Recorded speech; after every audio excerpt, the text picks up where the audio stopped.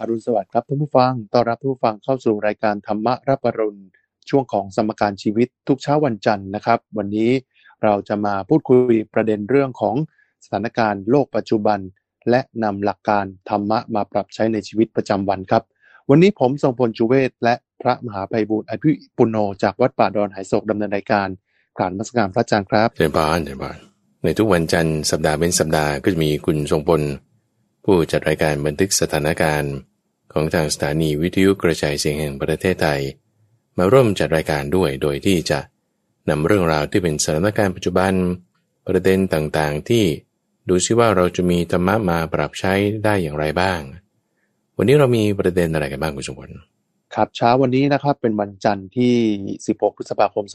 2565นะครับเป็นวันหยุดชดเชยวันวิสาขบูชานะครับวันหยุดราชการครับหลายคนก็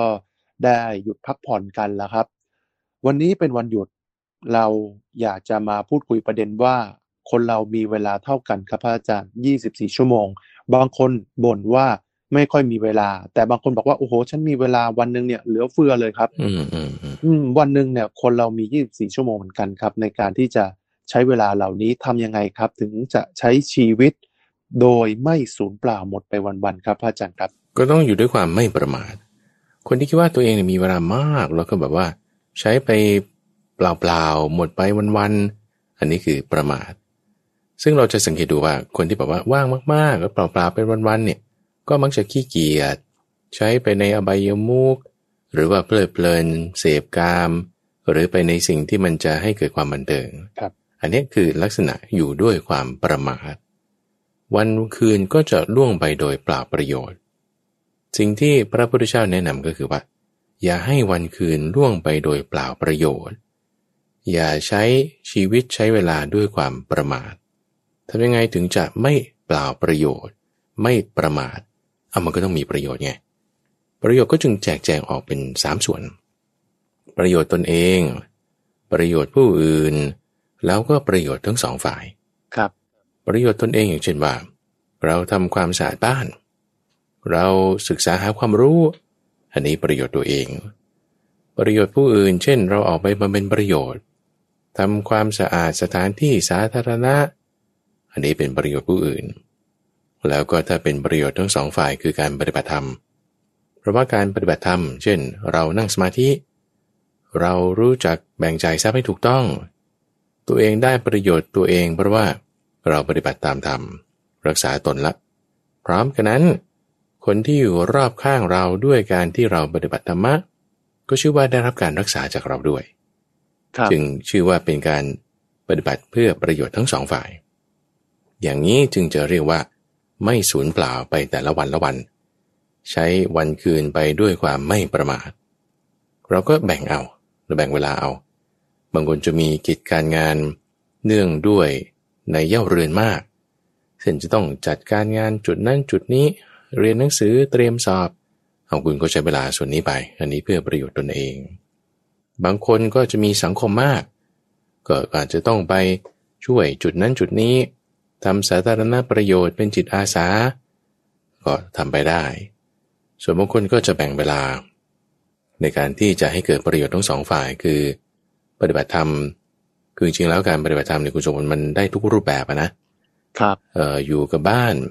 เราก็ปฏิบัติได้เดินถนนไปห้างสรรพสินค้าคุยกับผู้คนมีเมตตามีการให้ปัน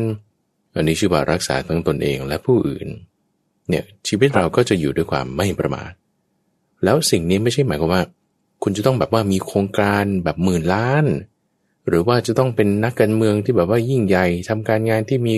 ผลกระทบต่อประชาชนมากไม่จำเป็นเลยครับเอาแค่ว่าแบบงานของเราเป็นถ้าสมมติเราเป็นนักเรียนอย่างเงี้ยนะเราก็ตั้งใจอ่านหนังสืออันนี้ก็ชื่อว่ารักษาประโยชน์ของตนละหรือเราก็อาชีพธรรมดาเป็นแม่ค้าขายของเราก็รู้จักแบ่งจ่ายทรัพย์ให้ถูกต้องประกอบอาชีพด้วยสัมมาอาชีวะ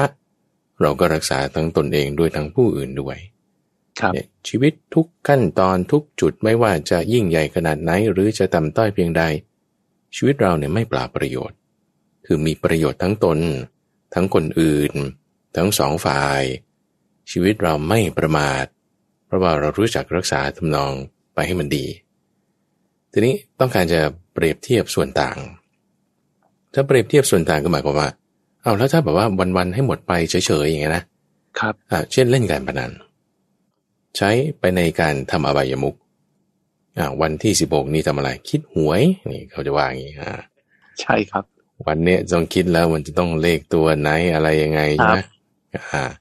อันนี้มันก็เปล่าประโยชน์แล้วจะงมงายจะไปในทางให้สามปัญญาไปในทางให้เกิดมิจฉาทิฏฐิอันนี้คือประมาทวันคืนเราสูญไปเปล่าๆฝันเฉยๆแต่พอถึงเวลาหวยออกปุ๊บเงียบมิดเหมือนคนตื่นขึ้นมาครับหรือลักษณะที่เพลิดเพลินกิจกรรมอะไรที่ให้เกิดความเพลิดเพลินให้เกิดความประมาทนอกจากการพนันแล้วก็ยังมีดื่มสุราครับยังมีการละเล่นการดูการละเล่นบันเทิงบางประเภทที่จะทำให้เกิดความประมาทเช่นสื่อลามกหรือว่าพวกเสพยาเสพติดพวกนี้จะตั้งให้อยู่ความประมาทได้หรือว่าการคบเพื่อนชั่วก็ไม่ดีการไปสมาคมกับคนที่เขาจะชักชวนไปทำให้เกิดความมัวเมาให้เกิดความประมาทสมาคมกับคนเหล่านั้นถึงแม้ว่าตอนนั้นเขายังจะไม่ได้ชักชวนเราก็ตามเถอะหรือการดื่มการกินถึงแม้ว่าตอนนั้นยังไม่ได้จะเมาดอกแต่ถ้าความไม่ดีมันจะเกิดตรงนั้นอันนี้เราก็อย่าเข้าไปข้องเกี่ยวเปรียบเทียบไม่เห็นส่วนต่างแล้วเราก็ปรับเวลาของเราเพราะว่าเกิดมาครั้งหนึ่งเนี่ยคือเราดูตั้งแต่เช้าก็ได้ไม่ต้องเอาชาติหนึ่งนะเอาแค่วันเดียวเนี่ยวันนี้เรากำไรหรือขาดทุนนับยังไงครับกำไรขาดทุนอะไรคือกำไรอะไรคือขาดทุนครับอาจารย์สิ่งที่จะขาดทุนก็คือว่าความชั่วมันพอกพูนขึ้นในจิตใจของเราจิตใจของเราวันนี้มันดีขึ้นกว่าเมื่อวานนี้ไหมอันนี้คือกำไรถ้าจิตใจของเราเนี่ยมันแย่ลงกว่าเมื่อวานนี้ในความที่ว่าเศร้าหมองลงเผลอเพลินมากขึ้นมีอกุศลธรรมหมักหมมใช้เวลาไปในทางที่เป็นไม่ดีอันนี้คือขาดทุนวันนี้อย่าแล้วแก้ไขใหม่วันต่อไปทำให้ดีกำไรขึ้นได้ไหมอันนี้เราพิจารณาแค่นี้วันคืนล่วงไปเราก็จะมีกำไรได้ไม่สูญเปล่าไม่ประมาทเกิดประโยชน์ทั้งตนเองและผู้อื่นได้นั่นเองเช่นกันครับก็ใช้ชีวิตอย่างไม่ประมาทนะครับเราไม่รู้ว่าเราจะอยู่ถึงวันไหนนะฮะอย่าไปคิดว่าเราต้องอยู่อีก10 ปี20 ปีบางทีลมหายใจเราอาจจะไปไม่ถึงตรงนั้นก็ได้นะฮะที่สำคัญก็คือใช้ชีวิตอย่าประมาทมีทำประโยชน์ให้กับทั้งตนเองผู้อื่นแล้วก็สังคมนะครับนั่นคือสิ่งที่พระอาจารย์จะบอกพระอาจารย์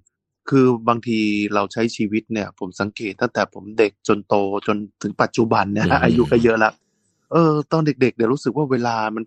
มันเหลือเยอะจริงๆเรามีเวลาเที่ยวเรามีเวลาเล่นเรามีเวลาแบบเยอะมากวันหนึ่งรู้สึกเวลาเยอะมากแต่พอเราโตเป็นผู้ใหญ่เนี่ยมันกิจการงานอะไรแล้วรู้สึกว่าโอ้โหมันเหมือนเวลาเราน้อยลงแล้วก็เหมือนโลกมันหมุนเร็วขึ้นเวลามันน้อยลงเนี่ยนะครับพระอาจารย์เราจะมีวิธีการบริหารชีวิตจัดการชีวิตยังไงครับให้มันเหมาะสมกับโลกทุกวันนี้ครับอาจารย์เวลาเนี่ยเป็นของสัมพัทธ์คุณสมพลคำว่าสัมพัทธ์เนี่ยหมายความว่ามันเป็นเหตุปัจจัยถ้ามีเหตุปัจจัยให้เรารู้สึกว่าเวลามันยาวเราก็จะรู้สึกว่ามันมากมันยาวมันเยอะก็จะมีผล2 อย่างอาจจะดีหรืออาจจะเบื่อหรือถ้ามีเหตุปัจจัยทำให้เวลาเรารู้สึกว่ามันสั้นมันก็จะมีเหตุปัจจัยมีผลเป็น2 อย่างคือให้รู้สึกว่าเครียดหรือไม่ก็รู้สึกว่าเวลามันไม่พอหรือมันแป๊บเดียวก็ได้2 อย่างคำว่าสัมพัทธ์เนี่ยคือนี่เป็นเทอมหรือว่าคำพูดในทางฟิสิกส์เลยนะคุณสมบัติเวลาเนี่ยเป็นของสัมพัทธ์อันนี้คืออัลเบิร์ตไอน์สไตน์เนี่ยเขาเป็นคนคิดค้นเรื่องทฤษฎีสมรรถภาพนี้ขึ้นมาก็คือสัมพัทธ์นั่นแหละคือสมรรถภาพว่าเวลาไม่คงที่ไม่เหมือนกันของแต่ละคนอย่างเช่นว่าถ้าเวลาที่เราทำงานอะไรที่เราไม่ชอบเลยนะแบบคนไม่ชอบเล่นกีฬาแล้วจะให้ไปวิ่งไปเดินโอ้ยเขาไม่ไหวหรอกแค่5 นาทีนี่เขาก็เบื่อจะแย่อยู่ละครับหรือคนไม่ชอบฟังเทศเนี่ยจะให้มาฟังเทศนั่งสมาธิอะไร10 นาทีครึ่งชั่วโมงโอ้ยชั่วโมงหนึ่งไม่ต้องพูดถึงครับแค่10 นาทีนี่มันเหมือนเป็นชั่วโมงทำไม10 นาทีเขารู้สึกถึงเป็นชั่วโมงขึ้นมาในทางตรงกันข้ามนะคนที่ฟังเทศเนี่ยจิตสงบนิ่งลงไป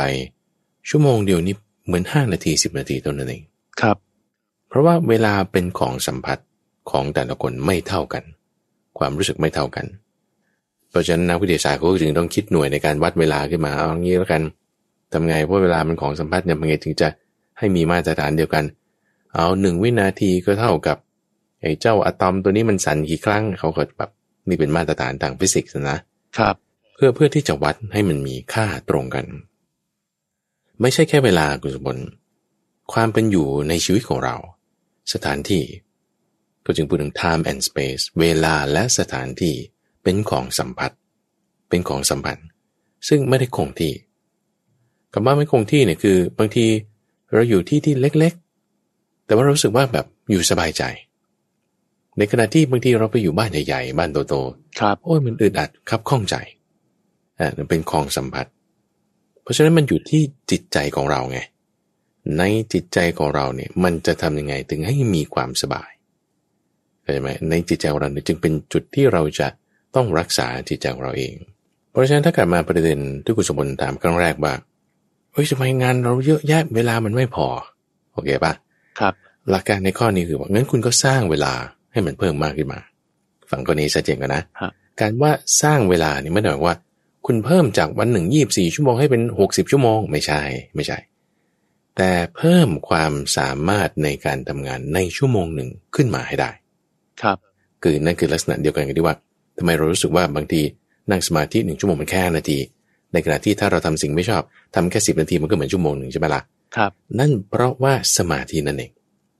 สมาธิเนี่ยจะเป็นตัวที่ปรับความสัมพัทธ์ของเวลาให้ไม่เท่ากันในแต่ละคนถ้าคนไม่มีสมาธิทำอะไรเนี่ยมันจะแบบว่าโอ้โหแบบงุดหงิดเบื่อทำไม่ได้ไม่สำเร็จเหมือนยาวนานทั้งนี้มีเวลามากแต่ก็ทำไม่ได้ในขณะที่ถ้าคนที่มีสมาธิมีเวลาเท่ากันแต่ปริมาณงานที่เขาทำได้จะมากกว่าเขาเหมือนว่าจะไม่ได้มาสนใจเรื่องเวลาเลยชั่วโมงก็ชั่วโมงไปเดี๋ยวไม่มีอะไรฉันโฟกัสที่งานของฉันเนี่ยรู้สึกบางทีเหมือนแค่5นาทีครับนั่นเพราะอะไรเพราะสมาธินั่นเองเพราะฉะนั้นเราจะต้องมีเทคนิคในการที่ว่าทำยังไงให้จิตของเรามันเป็นสมาธิในขณะที่บอกงานมันยุ่ง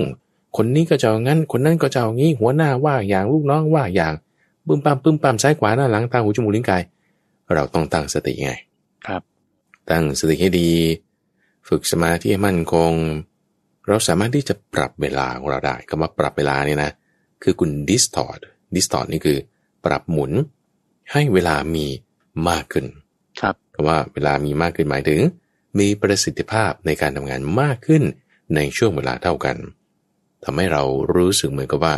ชั่วโมงมันไม่ใช่ชั่วโมงมันแค่5นาทีนั่นเพราะว่าเราสนุกกับมันคำว่าสนุกกับมันหมายถึงเรามีจิตใจจดจ่ออยู่กับสิ่งนี้ไม่ได้รู้สึกหงุดหงิดไม่ได้รู้สึกกังวลใจแต่มีความพอใจมีกำลังใจเราก็จะรู้สึกแบบว่าสนุกไปกับงานด้วยแล้วก็ทำงานได้อย่างมีประสิทธิภาพด้วยนี่สมาธิตรงนี้จึงสำคัญมากๆที่พ่อกลับมาพูดถึงเรื่องนี้พระอาจารย์เพิ่งไปอ่านหนังสือเล่มหนึ่งที่เขียนโดยจิตแพทย์ชาวญี่ปุ่นชื่อว่าชิออนคาบาซาวะอันนี้ก็เป็นหนังสือที่แนะนำให้อ่านแต่ว่าใน1ชั่วโมงเนี่ยเราจะทำยังไงให้ประสิทธิภาพในการทำงานมากขึ้นจิตแพทย์คนนี้คุณสมบัติเขาใช้หลักการเรื่องสมาธินี้เป็นเลยอย่างที่เรากำลังคุยนี่เลยว่าจะทำยังไงให้เรามีพลังสมาธิได้มากขึ้นเรื่องการฝึกเรื่องการอะไรเนี่ยเราพูดอยู่ในรายการธรรมรับรุณอยู่เป็นประจำอยู่แล้วโอเคนะครับแต่สิ่งที่จิตแพทย์ท่านนี้ท่านนำเสนอเพิ่มเติมขึ้นมาคิดว่าน่าจะเป็นประโยชน์กับทั้งคุณสมบัติและท่านผู้ฟังอื่นๆด้วยก็คือว่าเราเลือกช่วงเวลาที่เราจะมีประสิทธิภาพในการทำงานหมายถึงจิตใจเราเป็นสมาธิได้ดีที่สุดบางคนก็จะเป็นช่วงค่ำๆช่วงแบบว่าดึกๆไปละ4 ทุ่ม 5 ทุ่มอันนี้คือพวกแบบว่าอยู่กลางคืนบางคนก็จะเป็นช่วงตี 4 ตี 5อย่างพระอาจารย์เนี่ยช่วงตี 4 ตี 5ตั้งแต่ตี 3 ตี 4 ตี 5เป็นต้นไปเนี่ยจะเป็นเวลาที่แบบว่ามีพลังจิตสูงเปิดไมโครโฟนขึ้นมาเนี่ยมันจะแจ่มแจ้งสว่างไปหมดครับในขณะที่แบบว่า3 ทุ่ม 4 ทุ่มเนี่ยโอ้เหนื่อยละแบบเริ่มปิดสวิตช์ละHP เหลือ2นะครับในขณะที่บางคนก็จะเป็นเวลาหลังอาบน้ำบางคนก็จะเป็นเวลาหลังออกกำลังกายเทคนิคพวกนี้เขาจะพูดถึงหรือว่าเนี่ยมันก็คือหลักการเดียวกันกับว่าเราจะเอาสมาธิงัดออกมาใช้ตัวอย่างหนึ่งอย่างเช่นว่าเด็กที่เขาติดเกมอย่างเงี้ยนะที่เราอาจจะพูดว่า เขามีสมาธิสั้นนั่งอยู่เฉยๆไม่ได้นานโอ้ยเดี๋ยวลองให้ไปนั่งหน้าเกมกดคอมพิวเตอร์ดูสิเล่นอยู่อย่างนั้นแหละครึ่งค่อนวันไม่ต้องกินไม่ต้องดื่มไม่ต้องเข้าห้องน้ำทำไมทำได้อันนั้นเพราะว่าเวลาตรงนั้นของเขาเนี่ยเขาสามารถเอาจิตจดจ่อในเรื่องนั้นได้ประเด็นคือทำไมเขาไม่สามารถที่จะเลือกเอามาใช้ได้ในทุกเวลาทำไมพออยู่ในห้องเรียนคุณครูพูดจุดนั้นจุดนี้หลับปล่อยหรือไม่ก็แบบว่าเล่นซนกวนเพื่อนไปงั้นครับเนี่ยเราจึงควรจะฝึกจิตให้สามารถมาเลือกได้ไงว่าจิตเรานั้นต้องมีพลังในช่วงนั้นช่วงนี้ทำยังไงถึงจะสั่งได้แล้วก็อาศัยทั้งสองประเภทคือทั้งการฝึกจิตอย่างที่ตามในคำสอนของพระพุทธเจ้าเพื่อให้จิตเรามีสมาธิหรือเทคนิคอื่นๆที่เกี่ยวข้องกับทางกายภาพเช่นเทคนิคหลังการตื่นนอนเทคนิคการหลังออกกำลังกายการอาบน้ำหรือว่าจุดอะไรที่ทำให้เรามีความสดชื่นมีจิตแจ่มใสใช้พลังสมาธิตรงนั้นเราก็จะสามารถที่จะทำงานได้อย่างมีประสิทธิภาพแล้วก็มีผลผลิตในการทำงานสูงนั่นเองใช่ปะครับนี่คือการใช้เวลาให้เกิดประโยชน์นะครับในแต่ละวันนะครับไม่เพียงแต่วันหยุดนะครับแต่เราใช้เวลาอย่างมีคุณค่าทุกคนมีเวลา24ชั่วโมงเท่ากันครับเพียงแต่ว่าเราจะบริหารจัดการเวลาเหล่านี้ให้เกิดประโยชน์กับตนเองคนรอบข้างและสังคมได้อย่างไรอยู่ที่ตัวเราครับอย่าใช้ชีวิตอย่างประมาทครับและก็ช่วงนี้นะครับก็จะเข้าสู่ช่วงของการเปิดเทอมแล้วครับพระอาจารย์ครับเปิดเทอมแล้วเนี่ยเด็กนักเรียนเนี่ยเขาก็มีคำถามเหมือนกันบอกว่าโอ้ถ้าอยากจะเรียนให้สำเร็จเนี่ยเราจะต้องปฏิบัติตนอย่างไรครับอาจารย์โอ้นี่คือมีมาตั้งนานแล้วนะสุจิปุรินะคุณสมบัติจะเรื่องไหมฟังพูดอ่านเขียนใช่ฟังคิดถามเขียนหลักการนี้เลยจำง่ายๆในหลักการนี้ซึ่งก็จะมาสอดคล้องกับเรื่องอิทธิบาท4มาสอดคล้องกับเรื่องของการรักษาหน้าที่มาสอดคล้องกับเรื่องการที่ไม่คบคนพาลไม่ไปคลุกคลีกับเด็กที่ไม่ดีไม่เกี่ยวข้องกับอบายมุขเนี่ยเราจะประสบความสำเร็จได้ครับคือทุกวันนี้เราต้องยอมรับอย่างหนึ่งว่าเด็กเนี่ยเขามีเครื่องที่จะแบบยั่วยวนล่วลวงไปมากเราคือมันเข้าถึงทุกคนทุกที่แบบโทรศัพท์มือถือนี่แหละนะมีสิ่งรบกวนสมาธิผัดเสาะเยอะโซเชียลมีเดียเนี่ยเราไม่รู้เลยว่าใครจะแบบมาทำอะไรกับเด็กคนนั้นเขาจะแบบหนีไปทางอื่นหรือไม่อย่างไรเนี่ยซึ่งอันนี้ก็ต้องระวังให้มากแล้วด้วยสื่อโซเชียลที่มาเป็นตัวทำให้สมาธิมันลดลงก็แน่นอนแหละว่าทำให้บางทีผลการเรียนเรื่องต่างๆหลายคนก็จะมีปัญหามากขึ้นเพราะฉะนั้นตรงนี้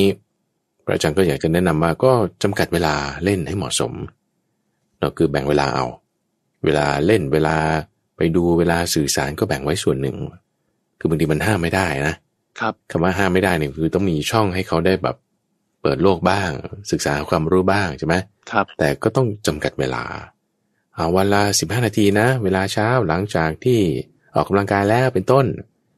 หรือขณะรับประทานอาหารต้องปิดนะหรือว่าหลังทำกันบ้านเสร็จแล้วได้อีกชั่วโมงนึงอย่างนี้นะก่อนหลัง2 ทุ่มอย่าเล่นอะไรอีกต้องรู้จักแบบว่าจำกัดครับซึ่งถ้าเด็กที่เขามีระเบียบวินัยดีอันนี้ก็จะไม่ค่อยมีปัญหาละแต่สำหรับเด็กที่อาจจะต้องให้ความช่วยเหลือบ้างในเรื่องของระเบียบวินัยการวางแผนอะไรต่างๆผู้ปกครองนี่สำคัญผู้ปกครองหรือว่าเพื่อนนี่แหละที่จะเป็นตัวนำไปที่จะเป็นตัวพาเขาไปในจุดที่แบบว่าจะให้มีระเบียบวินัยได้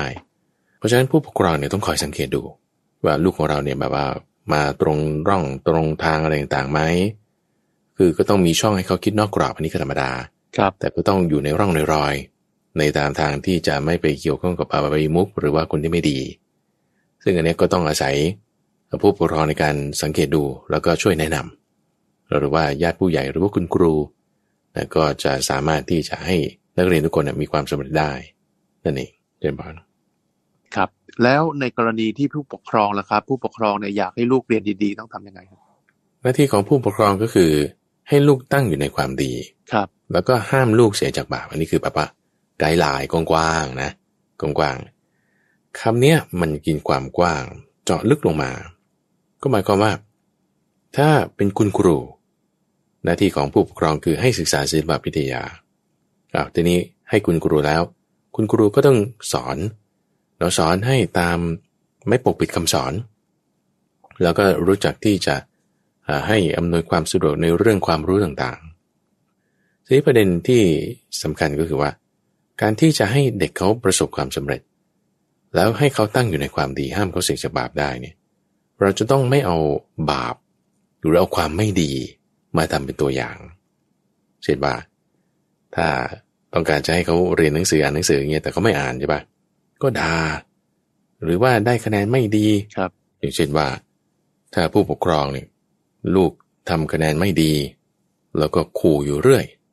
นะว่าจะเป็นอย่างนั้นจะเป็นอย่างนี้ขู่เขาบ่อยๆเนี่ยก็จะทำให้เขากลายเป็นคนขี้กลัวถูกไหมครับเพราะว่าการขู่เนี่ยมันเป็นอกุศลธรรมไงเป็นการแบบว่าขู่ให้กลัวนี่คือเอาบาปขึ้นมาละก็จะมีผลทำให้เขาตั้งอยู่ในบาปไม่ได้ตั้งอยู่ในความดีละบาปที่เขาจะเกิดขึ้นก็คือความขี้กลัวที่จะเกิดขึ้นในตัวเขาเพราะว่าพ่อแม่เนี่ยขู่อยู่เรื่อยหรือถ้าพ่อแม่เนี่ยไม่รู้จักให้ลูกช่วยตัวเองเลยแบบว่าอะไรก็ทำให้หมดถ้าอะไรๆก็ทำให้หมดนี่ก็จะทำให้ลูกเนี่ยเป็นคนไม่เอาไหนคือเพราะว่าไม่ได้ให้ลูกตั้งอยู่ในความเพียรไงแต่พอลูกจะทำปุ๊บก็แบบว่าทำให้อันนี้ก็กลายเป็นคนขี้เกียจพอเราเอาอกุศลธรรมคือความขี้เกียจตั้งขึ้นครับแทนที่จะเขาให้มีความเพียรใช่ปะลูกก็ไม่ได้มีแล้วความเพียรก็กลายเป็นคนไม่เอาไหนขึ้นมาหรือว่าถ้ามีอะไรก็ด่าเขาอยู่เรื่อยว่าเขาอยู่เรื่อยเดี๋ยวพอเขาโตขึ้นเขาก็ด่าเรากลับเหมือนกันแบบที่เราด่าเขาครับแทนที่ว่าจะให้เขาตั้งอยู่ในความดีโดยการมีเมตตากันเราดันกลับเอาบาปขึ้นมาโดยการด่ากันว่าการด่ากันว่านี่เป็นอกุศลธรรมใช่ไหมเขาก็จะตั้งอยู่ในอกุศลธรรมคือการด่ากันว่าบ่นอยู่นั่นน่ะก็เป็นอย่างนี้เหมือนกันถ้าเราบ่นเขาอยู่เรื่อยเขาก็จะต่อต้านเราอยู่เรื่อยเพราะนั้นการบ่นก็ไม่ดีเราจะให้เขาตั้งอยู่ในความดีแต่เราดันบ่นเราตั้งอยู่ในความไม่ดีละเขาก็เลยจะกลายเป็นคนที่ต่อต้านเราอยู่เรื่อยเพราะฉะนั้นพ่อแม่นี่จึงสำคัญรวมถึงครูอาจารย์ด้วยนะในการที่จะให้เขาตั้งอยู่ในความดีห้ามเขาเสียจากบาปในลักษณะที่ว่ามีอะไรก็ค่อยพูดค่อยจากันมีเมตตาซึ่งกันและกันคอยสนับสนุนให้กำลังใจให้ตั้งอยู่ในความเพียรแล้วก็มีการศึกษามีการปรับปรุงไม่ด่าไม่ว่าไม่บ่นไม่ทำร้ายแต่รู้จักแนะนำในการที่จะให้ตั้งอยู่ในความดีได้นี่เด็กถึงจะพัฒนาขึ้นมาได้นั่นเองเจริญพรครับนี่คือการดูแลเด็กนะครับแล้วก็เป็นธรรมะนะฮะถ้าอยากจะเรียนให้เกิดความสำเร็จควรปฏิบัติตนอย่างไรนะครับช่วงเดือนที่ผ่านมาครับพระอาจารย์มีเรื่องของ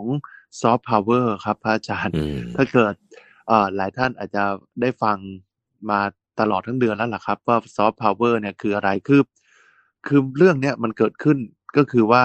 คุณมิลลิเนี่ยนักร้องเขาก็ไปโชว์ที่ต่างประเทศแล้วก็มีการนำข้าวเหนียวมะม่วงเนี่ยขึ้นไปบนเวทีแสดงเนี่ยฝรั่งก็ตื่นอกตื่นใจ ตื่นตาตื่นใจคือฝรั่งก็ไม่ก็ส่วนหนึ่งแต่คนไทยเนี่ยก็ได้เห็นแล้วรู้สึกว่าเฮ้ยอันเนี้ยมันใช่แล้วก็ทำให้กระแสข้าวเหนียวมะม่วงฟีเวอร์เนี่ยก็ทำให้การค้าการขายเนี่ยคึกคักกันเลยทีเดียวนะครับซอฟต์พาวเวอร์เนี่ยมันไม่ใช่ว่าเป็นเรื่องของอาหารอย่างเดียวมันเป็นเรื่องของศิลปะวัฒนธรรมแล้วก็อะไรต่างๆครับพระอาจารย์พระอาจารย์ขยายความนิดนึงซอฟต์พาวเวอร์เนี่ยจริงๆแล้วคืออะไรครับคือในทางถ้าพูดถึงในทางคำสอนของพระพุทธเจ้านะครับถ้าเราจะเปรียบความแตกต่างถ้าพูดภาษาชาวบ้านซอฟต์พาวเวอร์มันก็มีฮาร์ดพาวเวอร์ใช่ไหมล่ะฮาร์ดพาวเวอร์นี่คือคุณบังคับเอาใช่ไหมเช่นเจ้านายสั่งลูกน้องก็ต้องทำหรือผู้บังคับบัญชาสั่งมาฉันก็ต้องทำเนี่ยแต่ว่าเป็นอาสาสมัครมันไม่ใช่เพราะว่าเขาสั่งมาก็จะหมายอย่างเช่นเจ้านายสั่งมาให้ไปปฏิบัติธรรมตัวผู้บังคับบัญชาก็ไม่อยากไปแต่ก็ต้องไปอันนี้คือ hard power ครับ hard power แต่ว่า soft power ก็คือว่าเป็นลักษณะการนำอีกแบบหนึ่งเป็นลักษณะการที่บอกจูงใจอีกแบบหนึ่งซึ่งในตรงนี้เหมือนกับหลักการของพุทธศาสนาเป๊ะเลยคุณสมบัติในการที่ว่านำโดยไม่ต้องใช้อาทยาไม่ต้องใช้ศาสตราครับสมมติว่าทำไมผู้บังคับบัญชาสั่งคุณแล้วคุณต้องทำโอ้ยผู้บังคับบัญชานี่ปลดได้นะอะไรคืออาทยาใช่ไหมเข้าคุกติดคุกได้นะผิดมาตรา157ครับนี่คือศาสตรานั่นคือลักษณะที่ว่าลงมือลงไม้กันได้ด่าทอได้มีอำนาจในการที่จะสั่งการได้เนี่ยคือใช้อาทยาศาสตราซึ่งถ้า บังคับกันอย่างนี้ครับมันไม่ยั่งยืนไงคำว่าไม่ยั่งยืนหมายความว่าถ้าวันใดวันหนึ่งเขาเกิดขึ้นสู้ขึ้นมาหรือว่าปฏิบัติการนี้การกระทำนี้มันไปไม่ได้คือมันอยู่ไม่ได้โครงสร้างที่ใช้อาญาสาตราเนี่ยมันก็อยู่ไม่ได้แล้วคนจะแก้ไขมันไม่ใช่ว่าบังคับให้คุณแบบว่าต้องเป็นคนดีนะคุณจะมาบังคับคนให้เป็นคนดีโดยที่เขาไม่ยินดีที่จะเป็นคนดีมันจะไปได้ยังไงใช่ปะล่ะมันจึง hard power เนี่ยมันจึงไม่ได้ครับคือได้อยู่นะได้อยู่ในเวลานั้นเข้าใจปะบังคับกันนะได้อยู่ในเวลาช่วยที่มีอำนาจอยู่แต่มันไม่ได้ตลอดไม่ต่อเนื่องไม่ sustainable ไม่ยั่งยืนแล้วก็ไม่จีรังคือคำว่าไม่จีรังคืออะไรมันก็ไม่ยั่งยืนอยู่แล้วนะครับแต่ว่ามันจะไม่สามารถคงอยู่ในตัวมันเองได้นะในขณะที่ถ้าไม่ใช้อาญาไม่ใช้ศาสตราอันนี้ดีกว่ายกตัวอย่างเช่นปราบโจรองคุลิมานพระพุทธเจ้าเนี่ยจะไปปราบโจรองคุลิมานพระเจ้าประเสนิโกศลเนี่ยพยายามมาหลายทีแล้วส่งคนไป30คนบ้าง40คนบ้างถูกฆ่าตายหมดคนนี่ไม่ใช่คนธรรมดานะเป็นทหารกองทัพช้างกองทัพม้าอะไรต่างๆส่งไปใช้ศาสตราอาญาไม่ได้เอาไม่ลงในขณะที่พระพุทธเจ้าไม่ได้ใช้อาญาไม่ได้ใช้ศาสตราใช้ซอฟต์พาวเวอร์นี่แหละถามคำถามธรรมดา intervention ถามคำถามธรรมดาเราหยุดแล้วท่านยังไม่หยุดอะไรอึกขึ้นคิดได้สมณะนี่power ตรงเนี้ยไม่ได้มีอาวุธด้วยนะครับไม่ได้ด่าทอทำร้ายทุบตีด้วยนะแต่ว่าเอาชนะได้นี่คือ soft power ครับเพราะฉะนั้นการจูงใจในลักษณะที่เป็นกำลังตัวนี้คือใช้ศัพท์เดียวกันเลยในทางพุทธศาสนาใช้คำว่ากำลังคือพละคือ power คือกำลังที่ soft หมายถึงไม่ใช่ศาสตราไม่ใช่อาญาต้องประกอบด้วยองค์ประกอบ5อย่างนี้ครับคือ1ต้องมีศรัทธาเนี่ยเป็น soft power ศรัทธาวิริยะสติสมาธิปัญญา5อย่างนี้คือกำลังคือพละที่ถ้าเรามีในเรื่องใดเรื่องหนึ่งหรือเราสามารถปลูกฝังไปในจิตใจของคนใดคนหนึ่งหรือว่าในกลุ่มคนใดกลุ่มคนหนึ่งที่บอกว่าศรัทธาในเรื่องเดียวกันความเพียรในเรื่องเดียวกันมันไปได้ทันทีโดยที่ไม่ต้องมี hard power ไม่ต้องใช้ศาสตราอาญาแต่แค่ต้องมี5อย่างนี้แล้วก็แบบว่าไม่ใช่จำเป็นต้อง5อย่างเต็มไปด้วยนะเอาอย่างใดอย่างหนึ่งอย่างเดียวก็พอลูกของพระเจ้าอุเทนคือโพธิราชกุมารครับก็เคยปรารภไว้เรื่องนี้กับพระพุทธเจ้าพูดถึงการฝึกช้างคือหมายถึงว่าคนที่เขาจะไปฝึกวิธีฝึกช้างนะฝึกจะมาเป็นควานช้างนะคนที่จะมาเรียนวิชาฝึกช้างเพื่อให้ตัวเองออกมาเป็นควานช้างที่ดีได้เนี่ย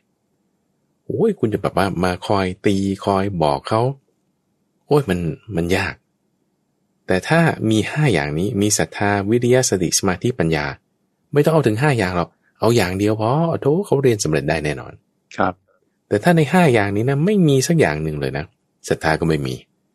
สติสมาธิปัญญาความเพียรอะไรก็ไม่ได้ถ้าไม่มีเหล่านี้อันใดหนึ่งมันไปยากมากคุณจะสอนยังไงเขาไม่สนใจเขาไม่ใส่ใจเขาไม่มีปัญญาในการที่จะจำได้นี่พยายามจะตีเขาด่าเขาแบบเอามือเอาปืนจ่อหัวมันก็ไม่เข้าหัวอยู่ดีเพราะไม่มี5อย่างนี้มันก็ไม่ได้เพราะฉะนั้น soft power คือพละ5อย่างนี้จึงสำคัญกว่า hard power คือศาสตราอาญาเพราะฉะนั้นเวลาที่เราจะสร้างหรือทำอะไรก็ตามนะคุณสมบัติโดยเฉพาะยิ่งในบริษัทเราในกลุ่มคนเราในแผนกเราในทีมงานเราเนี่ยต้องมี soft power เป็นตัวหลักจะมาอาศัยว่าฉันเป็นหัวหน้าฉันต้องสั่งได้ทุกคนต้องฟังตามมันหมดสมัยแล้วพระพุทธเจ้ายังไม่ใช้เลยคือเหมือนกับว่าพระพุทธเจ้าเคยไหมล่ะที่บอกว่าตีพระหรือว่าแบบด่าพระอะไรเงี้ยลงโทษการที่แรงอะไรอย่างเงี้ยไม่มีนะไม้ลงมือไม่มีไม่มีมีแต่คำสอนครับที่จะให้เกิดศรัทธาคำสอนที่จะเกิดความเพียรพูดไปแล้วทำไงให้เกิดปัญญาเพราะฉะนั้นสิ่งที่เราสื่อสารทำความเข้าใจกันต้องประกอบด้วย5อย่างนี้สำคัญมากครับ soft power 5อย่างคือศรัทธาวิริยะสติสมาธิปัญญา แน่นอนนะบางทีคือด้วยความที่เป็นกฎหมายใช่ไหมแล้วก็ด้วยความที่มันเป็นประเทศชาติเนี่ยมันก็ต้องมีข้อบังคับมีข้อกำหนดมีอะไรต่างๆนั่นก็แบบว่าไว้เป็นโครงสร้างเฉยๆเนาะแต่ว่าการที่มันจะไปดีได้แฮปปี้ทำงานแล้วก็สังคมก็ได้ประโยชน์ทั้งตนเองผู้อื่นไม่เบียดเบียนใครมันต้องมีพละห้าตรงนี้แล้วก็ความที่จะครบถ้วนนะคุณสมบัติต้องประกอบด้วยศรัทธาวิริยะสติสมาธิปัญญานะครับถ้าคือแค่มีอันใดหนึ่งมันก็ดีแล้วนะแล้วถ้ายิ่งมี5อันนี้ดีมากๆเลยแล้วก็ไม่ได้ใช้เฉพาะได้กับเรื่องขนบธรรมเนียมประเพณีหรือว่าความเป็นไทยอะไรสักอย่างใดหนึ่งก็ตามใช้ได้กับทุกเรื่องไม่ว่าคุณจะพัฒนาซอฟต์แวร์คุณจะตั้งบริษัทคุณจะตั้งแผงขายของคุณจะแบบว่าเป็นแม่บ้านทำงานอยู่บ้านหรือคุณจะอบรมลูกแบบคนใดคนหนึ่งได้ทั้งหมดต้องมี5อย่างนี้ถึงจะเอาตัวรอดได้เรียบร้อยครับตรงนี้ก็คือเรื่องของซอฟต์พาวเวอร์นะครับที่ได้พูดถึงกันมาตลอดทั้งเดือนนี้นะครับ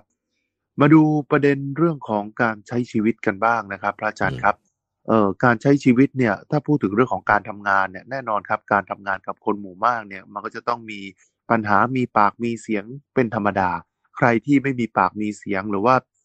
ไม่มีกระทบกระทั่งในที่ทำงานเนี่ยเนี่ยนี่ถือว่าโชคดีมากนะครับแม้แต่พระสงฆ์นี่พระสงฆ์มีเขาเรียกว่ามีการแบบกระทบกระแทกอะไรกันบ้างไหมฮะเวลาทำงานกันหรือว่าเวลาอยู่ในวัดกันพระอาจารย์มีคุณสมบัติพระสงฆ์ก็เป็นมนุษย์คนหนึ่งเนาะครับที่บวชมาก็ยังมีกิเลสราคะโทสะโมหะอันนี้ก็ธรรมดาครับดูไล่มาตั้งแต่ในสมัยพุทธกาลนั่นแหละแล้วเรื่องราวที่เราจะได้ยินกันมากก็ภิกษุชาวกรุงโกสัมพีแล้วที่จะมีพฤติกรรมไม่ลงรอยกันก็ความแตกกันก็มีมาตั้งแต่ตอนนั้นแล้วก็ส่วนต่างๆพระพุทธเจ้าก็จึงสอนให้สามัคคีกันทีนี้การที่กระทบกระทั่งกันท่านก็จึงแนะนำที่เราเคยได้ยินกันอย่างเช่นเรื่องของภิกษุชาวกรุงโกสัมพีแต่แม้แต่ในสมัยปัจจุบันนี้นะบางทีเรื่องสิกขาวินัยการวิเคราะห์ข้อมูลบางอย่างก็อาจจะมีความเห็นไม่ตรงกันก็มีใช่ไหมครับนี่ก็คือขนาดพระสงฆ์เนี่ยก็ยังมีความเห็นไม่ตรงกันนะครับก็มีการกระทบกระแทกกันบ้างนะครับแต่ถ้าเกิดเป็นฆราวาสนะฮะคนธรรมดาเนี่ยถ้าเกิดในกรณีที่ทำงานอยู่มีคนมาต่อว่าเราบ้างหรือว่ามีคนมากระทบกระแทกแดกดันเราบ้างจะทำยังไงให้เราเนี่ยสามารถผ่านจุดนี้ไปได้ครับอาจารย์ก็แยกเป็น2 ส่วนถ้าคุณสมบัติถามถึงนักบวชนะครับนักบวชคือพระสงฆ์เนี่ยแน่นอนอย่างที่ว่ามาก็มีใช่ไหมกระทบกระทั่งทีนี้ระเบียบวิธีการที่เราจะระงับเรื่องราวที่เกิดขึ้นสำหรับพระสงฆ์มันจะมีขั้นตอนอยู่ครับง่ายๆสุดเอาอย่างเช่นว่าถ้าสมมติความเห็นไม่ตรงกันอย่างเงี้ยก็เอาตามพระเถระเอาพระเถระว่าไงก็จบมันง่ายป่ะว่าใจว่าแก้ปัญหาอย่างนี้ก็ง่ายดีหรือไม่ก็เอาตามเสียงส่วนใหญ่เสียงส่วนใหญ่ว่าไงก็ตามนั้นก็จบเนี่ยคือมันจบง่ายแน่นอนว่ามีปัญหาแน่นอนนะแต่ว่าจะจบยังไงสำหรับพระสงฆ์มีระเบียบวิธีการในการจบปัญหาก็เรียกว่าอธิกรณ์อธิกรณสมถะนี่อยู่แล้วนั่นยกไว้ประมาณนั้นคือเรื่องของพระสงฆ์ใช่ปะทีนี้คารวะล่ะคารวะถ้ามีคนมาแดกดันมาแบบพูดนั่นนี่โน่นโอ้ยฉันก็ไม่ใช่พระอิฐพระปูนเนาะแบบว่ามาพูดใส่หูทุกวันมันจะไม่เคืองได้ไงจะทำยังไงท่านได้ยกอุปมาไว้5อย่างคุณสมบัติเอาก่อนที่ว่าเราจะเคืองหรือจะอะไรก็ตามเนี่ยท่านก็พูดถึงถ้อยคำคือวาจาที่คนอื่นเนี่ยเขาจะมาพูดถึงเราได้มีอยู่5อย่างคือ5คู่เนาะครับคือโดยถูกเวลาหรือไม่ถูกเวลาโดยการหรือโดยไม่ใช่การนี่ก็คู่ที่1คู่ที่2คือกล่าวโดยเรื่องจริงหรือเรื่องไม่จริงนี่คือคู่ที่2ครับคู่ที่3กล่าวโดยอ่อนหวานหรือโดยหยาบคายนี่คู่ที่3คู่ที่4บางทีเขาก็มาพูดกับเราเนี่ยด้วยเรื่องที่มีประโยชน์บ้างหรือบางทีก็ไม่มีประโยชน์อะไรเลยนี่คู่ที่4หรือคู่ที่5ก็คือเวลามาพูดกับเราเนี่ยมีจิตเมตตาหรือมีจิตโทสะบางทีก็เป็นทั้ง2แบบประเด็นคือว่าไม่ว่านะบางทีนะเราไปพูดกับใครสักคนใดคนหนึ่งเนาะถูกเวลาด้วยนะเวลานี้เป็นเวลาที่บอกว่าเขาสามารถที่จะไปพูดกับเขาได้โดยการใช่ไหมครับเรื่องนั้นก็เป็นเรื่องจริงด้วยนะแล้ววาจาที่เราพูดไปเนี่ยก็อ่อนหวานด้วยนะแล้วเรื่องนั้นก็เป็นประโยชน์ด้วย สิ่งที่เราพูดนี่ก็ประกอบด้วยจิตเมตตาด้วยนะแต่เขายังโกรธเรามีไหมมีนะคุณสมบัติคนที่แบบเป็นคนพาลเนี่ยครับบางทีเราพูดดีๆด้วยเขาก็โกรธใช่ป่ะอันนี้บางทีเป็นครับในทางตรงข้ามถ้าบางเรื่องเนี่ยเรื่องที่แบบอีกสุดโต่งอีกข้างเลยคือไม่ถูกเวลาด้วยทำไมคุณต้องมาพูดตอนนี้มันไม่ใช่เวลาที่จะมาพูดเรื่องนี้นี่คือข้อที่หนึ่งไม่ถูกเวลาสองเรื่องที่พูดเนี่ยก็ไม่ใช่เรื่องจริงด้วยเป็นเรื่องแบบว่าอุปโลกขึ้นมาไม่มีมูลความจริงหามูลไม่ได้นี่ข้อที่สองครับคำพูดเนี่ยก็หยาบคายด้วยไม่ใช่วาจาของสัตว์บุรุษเป็นคำพูดที่แบบหยาบทิ่มแทงแดกดันประชดประชันครับเรื่องที่พูดนั้นก็ไม่มีประโยชน์ด้วยถ้าจะแก้ปัญหาหรือไม่แก้ปัญหาได้มันไม่เห็นจะต่างกันตรงไหนประโยชน์ก็ไม่มีแล้วคนพูดนั้นก็ยังมีโทสะด้วยนะท่านบอกว่าแม้กระนั้นก็ตามเราก็ไม่ควรโกรธคือบางคนจะคิดว่าถ้าเขาพูดไม่ดีกับเราเราก็พูดไม่ดีกลับได้เราก็โกรธก็ได้มีสิทธิ์โกรธได้ไม่ได้หรือถ้าเขาพูดดีกับเราแบบว่าทุกอย่างมีประโยชน์เราจะโกรธเขาไม่ได้บางคนก็โกรธให้ได้ใช่ปะล่ะครับเพราะฉะนั้นสิ่งที่ถูกต้องก็คือว่าจะถูกด่าหรือถูกชมเนี่ยมันมีค่าเท่ากันตรงนี้ไงคุณจวนมีค่าเท่ากันเท่ากันตรงไหนเท่ากันตรงที่ว่าจิตของเราต้องไม่แปรปรวนเราต้องไม่กล่าววาจาเป็นบาปจิตเราจะแปรปรวนตอนไหนสมมุติเขาบอกว่ากล่าวเรื่องจริงชมเรานั่นนี่แล้วจิตเราแบบว่าโอ้โหฟูพองเพลินเผลอ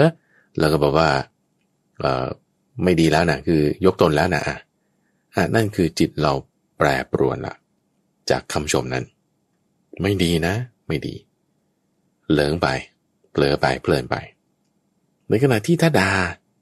เราก็ต้องไม่แปรปรวนเหมือนกันครับไม่ว่าจะแปรปรวนด้วยคำชมหรือแปรปรวนด้วยคำด่าก็แย่พอกันคำว่าแย่พอกันหมายความว่าจิตเราก็ตกไปอยู่ในแดนอกุศลธรรมเหมือนกันนะครับแปรปรวนด้วยคำชมมันก็มีราคะมีโลภะมีโมหะแปรปรวนด้วยคำด่ามันก็มีโทสะมีโมหะเป็นอกุศลเหมือนกันไม่ดีเลยต้องทำยังไงอย่าแปรปรวนต้องมีจิตประกอบด้วยเมตตาแผ่ไปยังสรรพสัตว์ทั้งปวงโดยมีบุคคลนี้เป็นอารมณ์นี่คือหลักการที่ท่านได้ถามว่าเราจะต้องมีเมตตาจิตแผ่ไปยังสรรพสัตว์ทั้งหลายโดยมีบุคคลนี้เป็นอารมณ์หมายความว่าไงให้พิจารณาอย่างนี้เหมือนแผ่นดินเนี่ยคนจะเอาจอบกับบุ้งกี่แล้วก็เอาเสียมเอาจอบเนี่ยมาขุดให้ออกไปแล้วก็เหลือแต่น้ำเป็นแผ่นน้ำทั้งหมดต่อให้คุณเอารถขุดมาขุดเนี่ยมันก็ยังยากเลยครับอย่างโครงการที่เขาจะต้องแบบขุดสระขึ้นมาก็ยังต้องทำเป็นหลายๆเดือนบางทีสระน้ำใหญ่ๆแล้วเราจะใช้จอบใช้เสียมใช้บุ้งกี่มาขุดให้มันไม่เป็นแผ่นดินให้เป็นน้ำขึ้นมามันทำยากมากท่านเปรียบตรงนี้ว่าให้เราทำจิตให้เหมือนแผ่นดินหมายความว่าใครจะทิ้งอะไรสกปรกสะอาดเราแบบไม่กระเทือน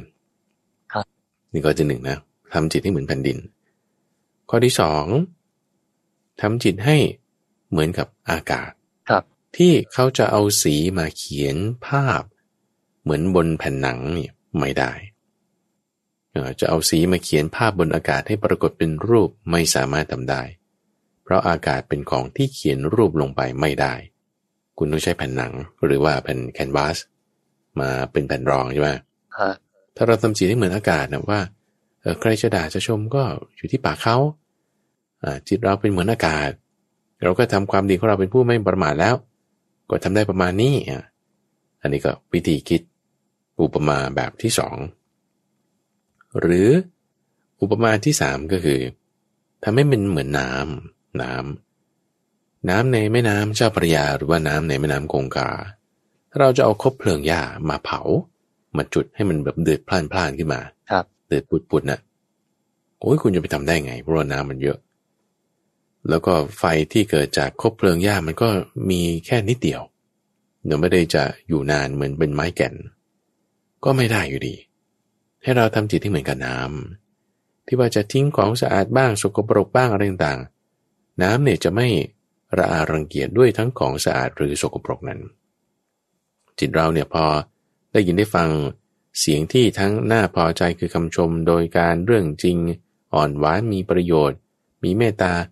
เราก็ต้องไม่แปรปรวนจิตของเราเนี่ยพอรับเสียงที่มันเป็นเรื่องโกหกไม่ถูกเวลาหยาบคายไม่มีประโยชน์มีโทสะด้วยก็ให้เหมือนน้ำว่าทิ้งสกปรกลงมามันก็แบบไม่ได้ระอารังเกียจไม่ได้สะเทือนใจเพราะว่าเป็นเหมือนน้ำครับความสกปรกความอะไรมันก็อยู่ที่สิ่งนั้นสิ่งที่คนนั้นพูดไม่ได้อยู่ที่ในจิตใจของเราเพราะมันเป็นผ่านเฉยๆในอุปมาที่3หรืออุปมาที่4เปรียบเหมือนกับแผ่นหนังแมวป่าขนฝูที่เขาฟอกนวดอย่างดีเวลาคนจะเอาไม้หัวหมวกมาตีให้มันเป็นเสียงดังบึมบึมบึมบึมขึ้นมาเขาจะทำไม่ได้เพราะมันเป็นของอ่อนนุ่มนี่คือเป็นอุปมาเปรียบเทียบเอาไว้ว่าจิตเราต้องไม่แปรปรวนในการที่ว่าจะถูกด่าหรือถูกชม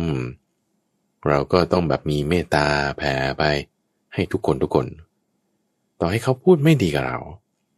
ก็ไม่มีสิทธิ์ที่จะไปพูดไม่ดีกับเขาคำว่าสิทธิ์ที่จะไปพูดไม่ดีเนี่ยหมายความว่าการที่จะพูดไม่ดีกับเขาตอบโต้ไปก็ทำให้เรากลายเป็นคนไม่ดีไปเองเราก็กลายเป็นคนไม่ดีเหมือนเขาไงครับเพราะฉะนั้นทางที่ดีที่จะรักษาความดีของเราไว้ในเวลาที่คนอื่นก็ทำให้เราไม่ดีคือเราต้องมีความดีอยู่เสมอเราต้องไม่ทำสิ่งที่ไม่ดีมีโกรธมีคิดไม่ดีมีด่าว่าไม่ทำเป็นความดีจึงจะรักษาความดีแบบนี้ได้นี่ทีนี้พูดมันง่ายไงใช่ไหมล่ะคุณสุพลครับใช่ฮะพูดมันง่ายแต่ทำจริงๆมันไม่ง่ายเราต้องเริ่มต้นยังไงฮะพอเจอปุ๊บเข้ามาแล้วไม่ปี๊ดทำยังไงไม่ปี๊ดคือเริ่มต้นเนี่ยก็อยู่ที่สติอันดับแรกก่อนเราต้องมีสติตั้งเอาไว้ก่อนสติเนี่ยมันเป็นทักษะไงเป็นทักษะ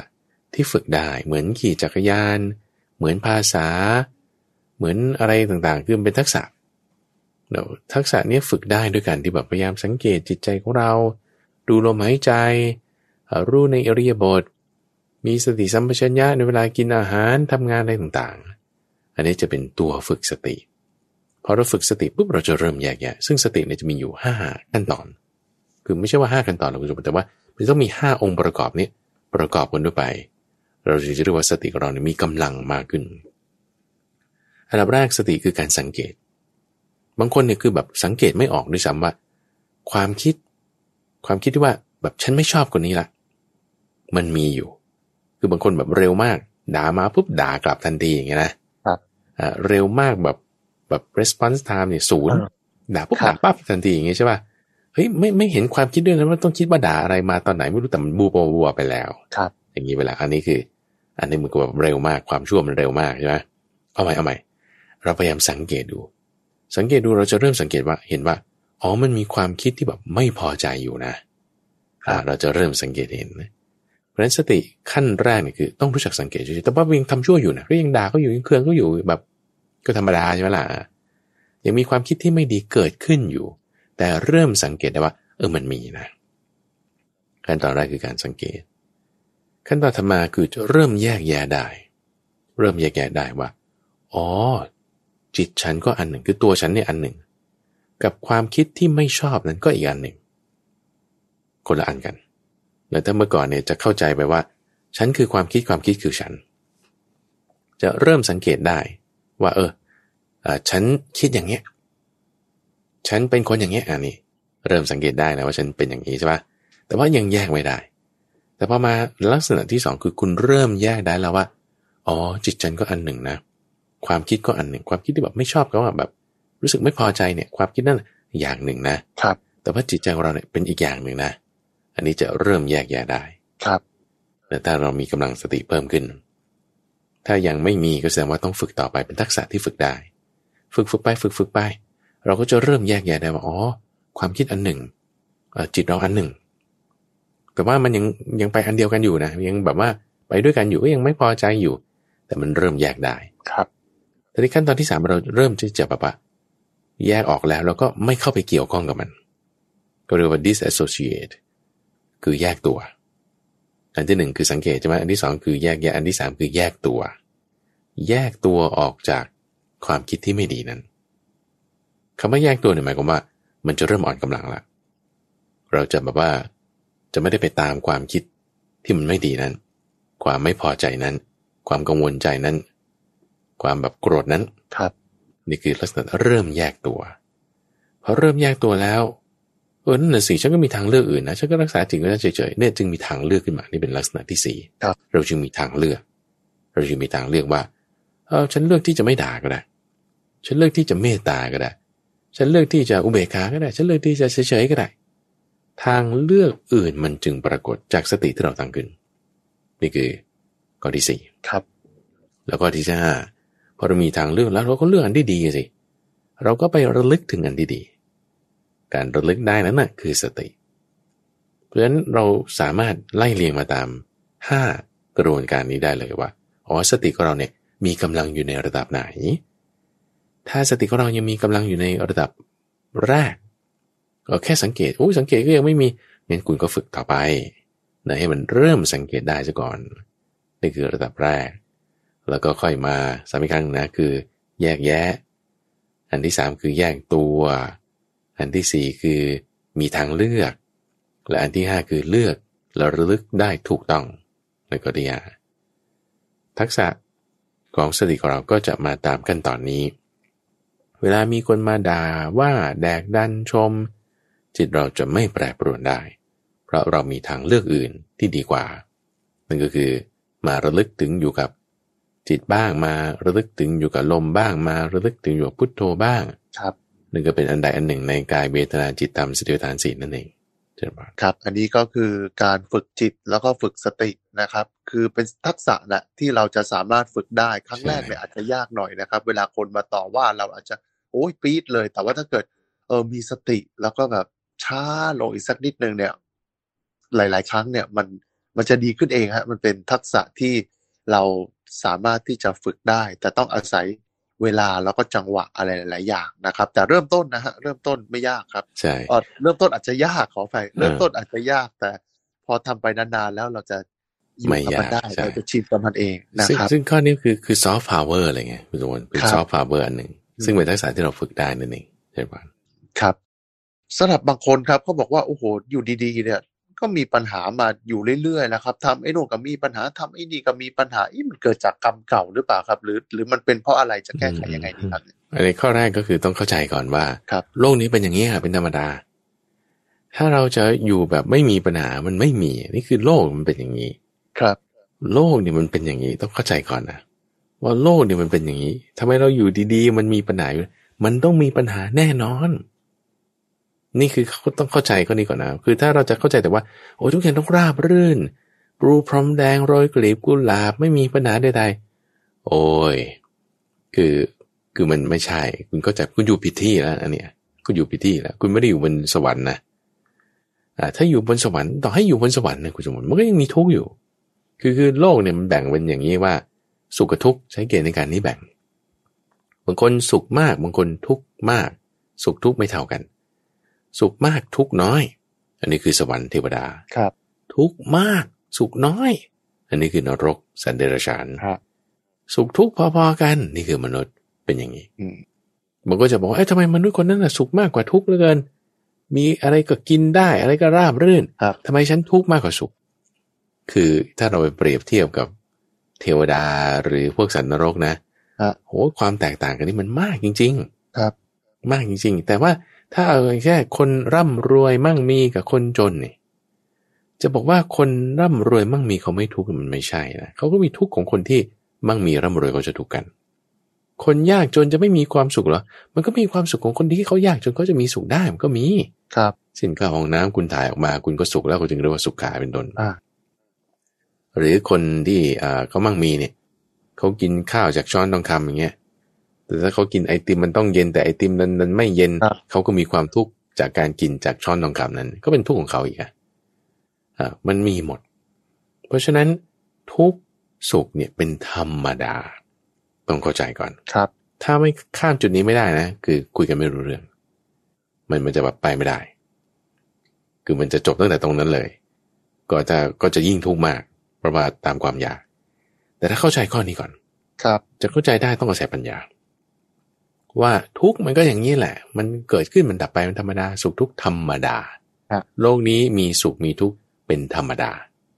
ถ้าเข้าใจข้อนี้ปึ้งกูสบายละสบายเลยเข้าใจได้นะต้องใช้ปัญญาใช้ปัญญาเป็นอาวุธครับเราว่าเราอยู่ของเราดีๆนะแต่ทำไมมันไม่ราบรื่นทำไมมีทุกข์ก็มันเกิดได้ต้องใช้ปัญญาจะใช้ปัญญาได้ที่คุณต้องแบบว่าไม่ bias ไม่แบบว่ามีอคตินะสิ่งที่เราชอบมันต้องเป็นอย่างนี้สิ่งที่เราไม่ชอบมันต้องเป็นอย่างนี้นั่นคือคุณมีอคติถ้าคุณมีอคติคุณเข้าใจข้อนี้ไม่ได้ต้องอย่ามีอคติ4อย่างนะคือลำเอียงเพราะรักลำเอียงเพราะโกรธลำเอียงเพราะหลงลำเอียงเพราะกลัวลำเอียงเพราะ4อย่างนี้เราต้องไม่ลำเอียงแต่ว่าเราไม่ลำเอียงไม่มีอคติแล้วเราจึงจะเข้าใจว่าโลกธรรมดามันก็เป็นอย่างนี้บางทีมันก็เกิดจากกรรมเก่าเป็นไปได้บางทีเกิดจากการเตรียมตัวไม่สม่ำเสมอบางทีเกิดจากผู้อื่นทำร้ายบางทีเกิดจากกรรมเก่าได้หมดได้หมดถ้าเรามีแนวโน้มที่จะคิดไปว่าเกิดจากกรรมเก่าอย่างเดียวจิตของเราเนี่ยมันจะมี bias มันจะมีอคติในความที่ว่าโอ้ยฉันก็ต้องแบบอย่างเงี้ยไม่น่าพอใจเลยแล้วก็จะไม่ทำอะไรเพราะว่าคิดว่านี่เป็นกรรมเก่าก็จึงไม่ทำอะไรคือคนที่มีแนวโน้มคิดว่าทุกอย่างสุขทุกข์เนี่ยเกิดจากกรรมเก่าจิตใจเขาจะมีแนวโน้มเป็นอย่างนั้นที่ไม่ทำอะไรเพราะว่ากรรมเก่าไงทำมาแล้วครับในขณะที่ถ้าเรามีความคิดว่าโอ้มันต้องได้อย่างนี้ไม่ได้เขาก็จะมีความทุกข์มีแนวโน้มในการที่ว่าบางทีก็ไม่เชื่อเรื่องกรรมเก่าเลยก็ไม่ใช่นั่นก็เป็นมิจฉาทิฏฐิทั้งสองทางแต่คำสอนของพระพุทธเจ้าเนี่ยเป็นทางสายกลางครับแล้วก็จึงต้องอาศัยเรื่องเหตุผลของโลกปัจจุบันคือสุขทุกข์เป็นธรรมดาถ้ามีเหตุเกิดสุขก็เกิดถ้ามีเหตุเกิดทุกข์ก็เกิดถ้ามีเหตุให้สุขดับสุขก็ดับเหตุของสุขทุกข์นั้นดับไปทุกข์ก็ดับไปอันนี้ธรรมดาเข้าใจข้อนี้ข้อเดียวนี่แบบมันจะทะลวงไปทุกอย่างละจะเข้าใจได้ต้องอย่ามีอคติจะไม่มีอคติได้คุณต้องมีสติต้องมีสมาธิพอเรามีสติมีสมาธิเราก็อยู่ของเราดีๆนะครับแต่สุขก็เกิดเราก็อยู่ของเราดีๆนะแต่ทุกข์ก็เกิดก็ธรรมดาไงแล้วถามมีปัญหาทำไงก็แก้ไปตามเหตุถ้าเหตุมันต้องแก้อย่างนี้เราก็แก้ไปอย่างนี้คนนำเป็นอย่างนี้คุณสมบัติถ้าเราหงุดหงิดไม่พอใจนะครับบางทีเราแก้ปัญหานั้นไม่ถูกด้วยซ้ำไม่เห็นทางแก้มืดแปดด้านตันพอมืดแปดด้านตันปัญหายิ่งผูกมากขึ้นเดี๋ยวเราจึงต้องมาพูดในเรื่องสมการชีวิตก็จะมาเพราะเป็นเงื่อนเป็นปมผูกกันเข้ามาทับถมกันเข้ามาคิดไม่ออกว่าต้องแก้ยังไงเพราะจิตมีอคติไงแต่ถ้าสมมุติเรามีจิตที่เป็นสมาธิปราศจากอคติจิตรักษาให้มีสติสมาธิได้ปุ๊บเนี่ยสุขทุกข์มีเป็นธรรมดาปัญหาก็มีธรรมดาเราจะเห็นทางออกของปัญหาได้เราจะเห็นทางออกของปัญหาได้สามารถแก้ปัญหาได้อย่างถูกวิธีสุขทุกข์แบบนี้เกิดมาเราก็แก้ไปแบบนี้เราก็ทำไปอย่างนั้นนี่มันก็จะค่อยคลี่คลายได้เดี๋ยวคนที่แบบว่าปฏิบัติตามนองคลองธรรมแล้วถูกใส่ร้ายมีไหมมีเรื่องราวในธรรมบทคุณสมบัติอย่างเช่นนายจุลการกับนายมหาการอย่างเงี้ยถูกเขาใส่ร้ายนะทั้งที่ว่ารักษาศีล 5เป็นอุบาสกอยู่ดีๆแบบว่ารักษาศีลจากวัดออกมาล้างหน้าเขาแบบมีคนโจรขโมยของมาวางไอ้สิ่งของที่ขโมยมาตอนนั้นถูกเขาจับแพะนะครับจับแพะให้อันนั้นคนดีๆนะถูกจับแพะก็เป็นไปได้รักษาไงรักษาจิตของตัวเองก็จะปลอดภัยได้นั่นเองเช่นบ้านครับทั้งหมดนี้นะครับคือเรื่องราวที่นำมาฝากกันทุกฟังในรายการธรรมะรับอรุณช่วงของสมการชีวิตนำธรรมะมาปรับใช้กับการดำเนินชีวิตครับวันนี้เวลาของทางรายการหมดลงแล้วครับผมทรงพลชูเวศและพระมหาไพบูลย์อภิปุณโญจากวัดป่าดอนไหโศกจังหวัดอุดรธานีลาท่านผู้ฟังไปก่อนพบกันใหม่ในครั้งหน้าสวัสดีครับเช่นบ้าน